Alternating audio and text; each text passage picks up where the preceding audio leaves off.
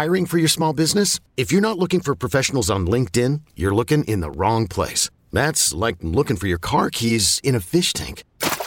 LinkedIn helps you hire professionals you can't find anywhere else, even those who aren't actively searching for a new job but might be open to the perfect role. In a given month, over 70% of LinkedIn users don't even visit other leading job sites. So start looking in the right place. With LinkedIn, you can hire professionals like a professional. Post your free job on linkedin.com/recommend today. Knowing how to speak and understand a new language can be an invaluable tool when traveling, meeting new friends, or just even to master a new skill. But it's not always simple when you're bogged down by textbooks and structured classes. That's why so many people trust Rosetta Stone. Rosetta Stone is the most trusted language learning program, available on desktop or as an app. It truly immerses you in the language you want to learn, like Spanish, French, Italian, Chinese, and more. You won't just be studying English translations. The Rosetta Stone intuitive process helps you pick up a language naturally, first with words, then phrases, then sentences. Don't put off learning that language. There's no better time than right now to get started. For a very limited time, listeners can get Rosetta Stone's lifetime membership for 50% off. Visit rosettastone.com/rs10. That's 50% off unlimited access to 25 language courses for the rest of your life. Redeem your 50% off at rosettastone.com/rs10 today. You could spend the weekend doing the same old whatever, or you could conquer the weekend in the all-new Hyundai Santa Fe. Visit HyundaiUSA.com for more details. Hyundai, there's joy in every journey. Yeah, there should be some passion. This doesn't have to be boring. You done get bored by baseball? Hey, one thing the game needs is more people like you. Still have grown men run around tight pants. It's Mookie Betts. This is Daniel Bard. It's Steve Aoki. There's Sal Talamacchia. This is Brock Holt. Hey, this is John Lester. Baseball isn't boring.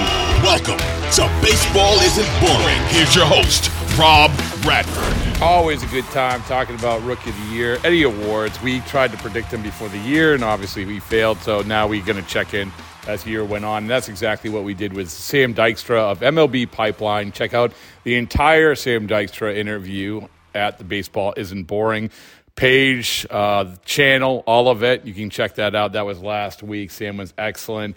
And one of the things we talked about, along with a lot of prospects that are coming up, we talked about who he thought would win Rookie of the Year. Nobody knows this stuff about these guys who are fresh out of the minor leagues better than Sam. And I like talking about it because I like the conversation. And you have Josh Young and Masa Yoshida both at +10, the two favorites for the American League Rookie of the Year. Next up, Hunter Brown, a guy that you're going to hear Sam talk about a little bit more, but some really interesting names after that. Royce Lewis has entered the conversation. Taj Bradley, obviously the Tampa Bay Rays starter. Bryce Miller, you know him from the Seattle Mariners, got off to a huge start. Zach Neto, a guy who was drafted just last year. He's at +7,500. A little bit of a long shot in the American League. In the National League, it's really shaping up to be fascinating because right now Corbin Carroll is the favorite at +300. But let's check back on this in a week or so about where our guy Ellie De La Cruz is. He's at +750. I mean, it's a two-horse race, it seems like, according to the FanDuel odds. But Francisco Alvarez is an interesting one with Mets. Matt McClain also. Kodai Senga. I don't know why he's so low. I mean, he's sort of been dealing lately, +350.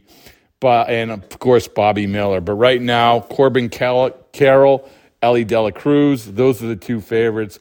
Don't take my word for it. Talk to Sam Dykstra or listen to Sam Dykstra. He knows about these guys much more than I do. Here you go. Baseball Isn't Boring on the go. All right. So we did this when you popped on the podcast in spring training. I think I asked for your Rookie of the Year prediction, and I can't remember who you answered, but I'm going to give you a second go-round of this. You know these guys, these rookies, better than anybody. And I'm just looking at some of the names right now, but I'm not gonna sully your opinion with me rattling off a bunch of names. For you, give me your pick to click because I don't think there's, unless I'm missing some, I don't think there's like a runaway guy right now. Maybe I'm wrong. I'm still looking at the American League, National League. Okay. Anyway, actually National League. There might be one coming to the surface right now. But go ahead. What do you got? Rookie of the Year, so, National League, American League. So I think the National League is going to be more fascinating to me because it comes down to right now, Corbin Carroll and Francisco Alvarez. Yes.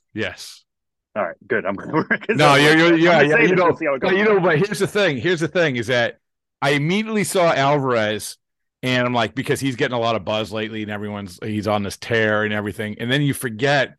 I kind of forgot that Corbin Carroll's a rookie, and obviously he was only up a brief time, but he got the big contract, and he's sort of like the centerpiece, and having watched him play, like he is like such a dynamic player, and I'm happy that he got this contract and just hasn't like been overwhelmed by it. Right. I remember, so we were sitting in the dugout the other day, and one of the Red Sox players looks over, is like, "Oh, there he is!" Like he's like the guy, 20 years old, whatever, $200 million, whatever it is. He's like, "I tell you what, if I was that young and made that much money, I'd be insufferable." I'm like, you know what? You're not alone. You are not alone. But anyway. Alvarez, I think you're on the money. I think Alvarez and Corbin Carroll at the top of the list. Yeah, I mean, Carroll was my preseason favorite. It was a lot of people's preseason favorites coming into the year. Perennial Rookie of the Year. Speed, that's top of the scale. I think it's almost been a little surprising to me how well the power is played to this point, where he's like slugging around 500. It's always been in there, and he's had some good numbers in the minors, but he plays at some really hitter-friendly parks in AA and AAA, so you take that with massive grains of salt. But the way it's playing right now has been really good, and somebody who plays really good defensively in the outfield. He's always going to be somebody who you're going to look up, and it's going to be like a 5-6 win player at the end of the year because there's just so many components that go into him. Whereas Alvarez, he's been a really good framer, and he's surprised many people in the industry with how his framing has looked so far with the Mets, because that's always been his biggest drawback, I should say.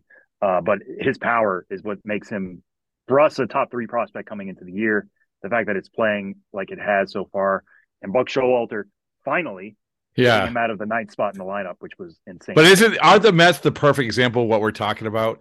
Of like, you at some point you just have to pull the trigger, and finally they do it with Beatty. They do it with a couple other guys, and like, okay, it's okay. It's okay. You can lean on these guys because your other guys aren't as good.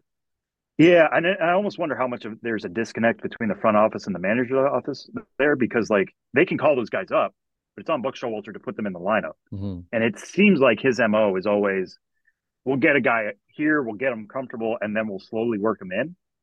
But like Beatty was the hottest AAA hitter going when he was called up. He should have been instantly inserted in the offense to give them a spark. Mark Vientos was really hot to begin the year too. He should be getting more playing time. I mean, I know they have a lot of veterans on that staff, but these young guys that they have coming up and already on the team should be getting ample playing time and prominent spots in the batting order. All right. So you're sticking with Carroll? You're going to stick with Carroll? Let's stick with Carroll. I'm going to stick with Carroll. Yeah, all right. There you go. Between those two, but I'm going to stick with Carroll. All right. That a boy. Still the favorite. There you go. All right. So American League, I have my pick right now. Who do you got? For the American League, and this one's not as exciting, I think. Like when you look at who's the candidates, which is really sad to say, I get it. But my pick would probably be Hunter Brown. Oh, okay. All right. Astros pitcher. He's got a 3.12 ERA right now. He's striking out at least a batter an inning.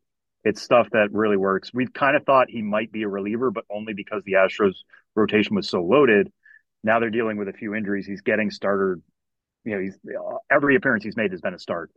He's starting to work deeper into games. It's just a pitch mix that I think is sustainable. Like this isn't a rookie getting lucky. In a way, like I'm really fascinated to see how Bryce Miller keeps going, as guys know, hey, just search for the fastball. Yeah. Sit on the fastball. Hunter Brown's a deeper pitch mix. And with the Astros always in contention, he's always going to be getting attention. And I don't know. There's some other names I could throw out, but like I think he's at least the leader in the clubhouse. I'm surprised. Josh Young, no? No, he was going to be my number 2. Okay. All right. 11 home runs, 837 OPS on a good team. So, yeah. I mean, it could definitely come down between those two guys. And you're right. I mean, normally my preference is to give it to position players because they're playing every day. Yeah. And they have more opportunities to change the narrative. Hunter Brown has a bad start. He has to sit around for 4 days. Josh Young could go 0 for 4 one day and But I tell you what, next. this is the Bryce Miller podcast. But like Bryce Miller, if he continues to do what he's doing, he's going to win it. I mean, it's kind of crazy. Well, yeah, and then obviously you have Yoshida's in the mix. Yep. Taj Bradley for the Tampa Bay Rays. Taj Bradley. So yeah, it's going to be interesting. In celebration of opening day, we've got a special episode of the Moth Podcast for you. The theme is baseball and the surprising ways it connects people. I gaze out at the players on the field, and then I look over at my dad, and I realize that in the silence between us that something has changed. It's like I'm seeing him for the first time. 2 stories about baseball, family, and so much more. The episode's available right now. Subscribe to the Moth Podcast to make sure you hear it.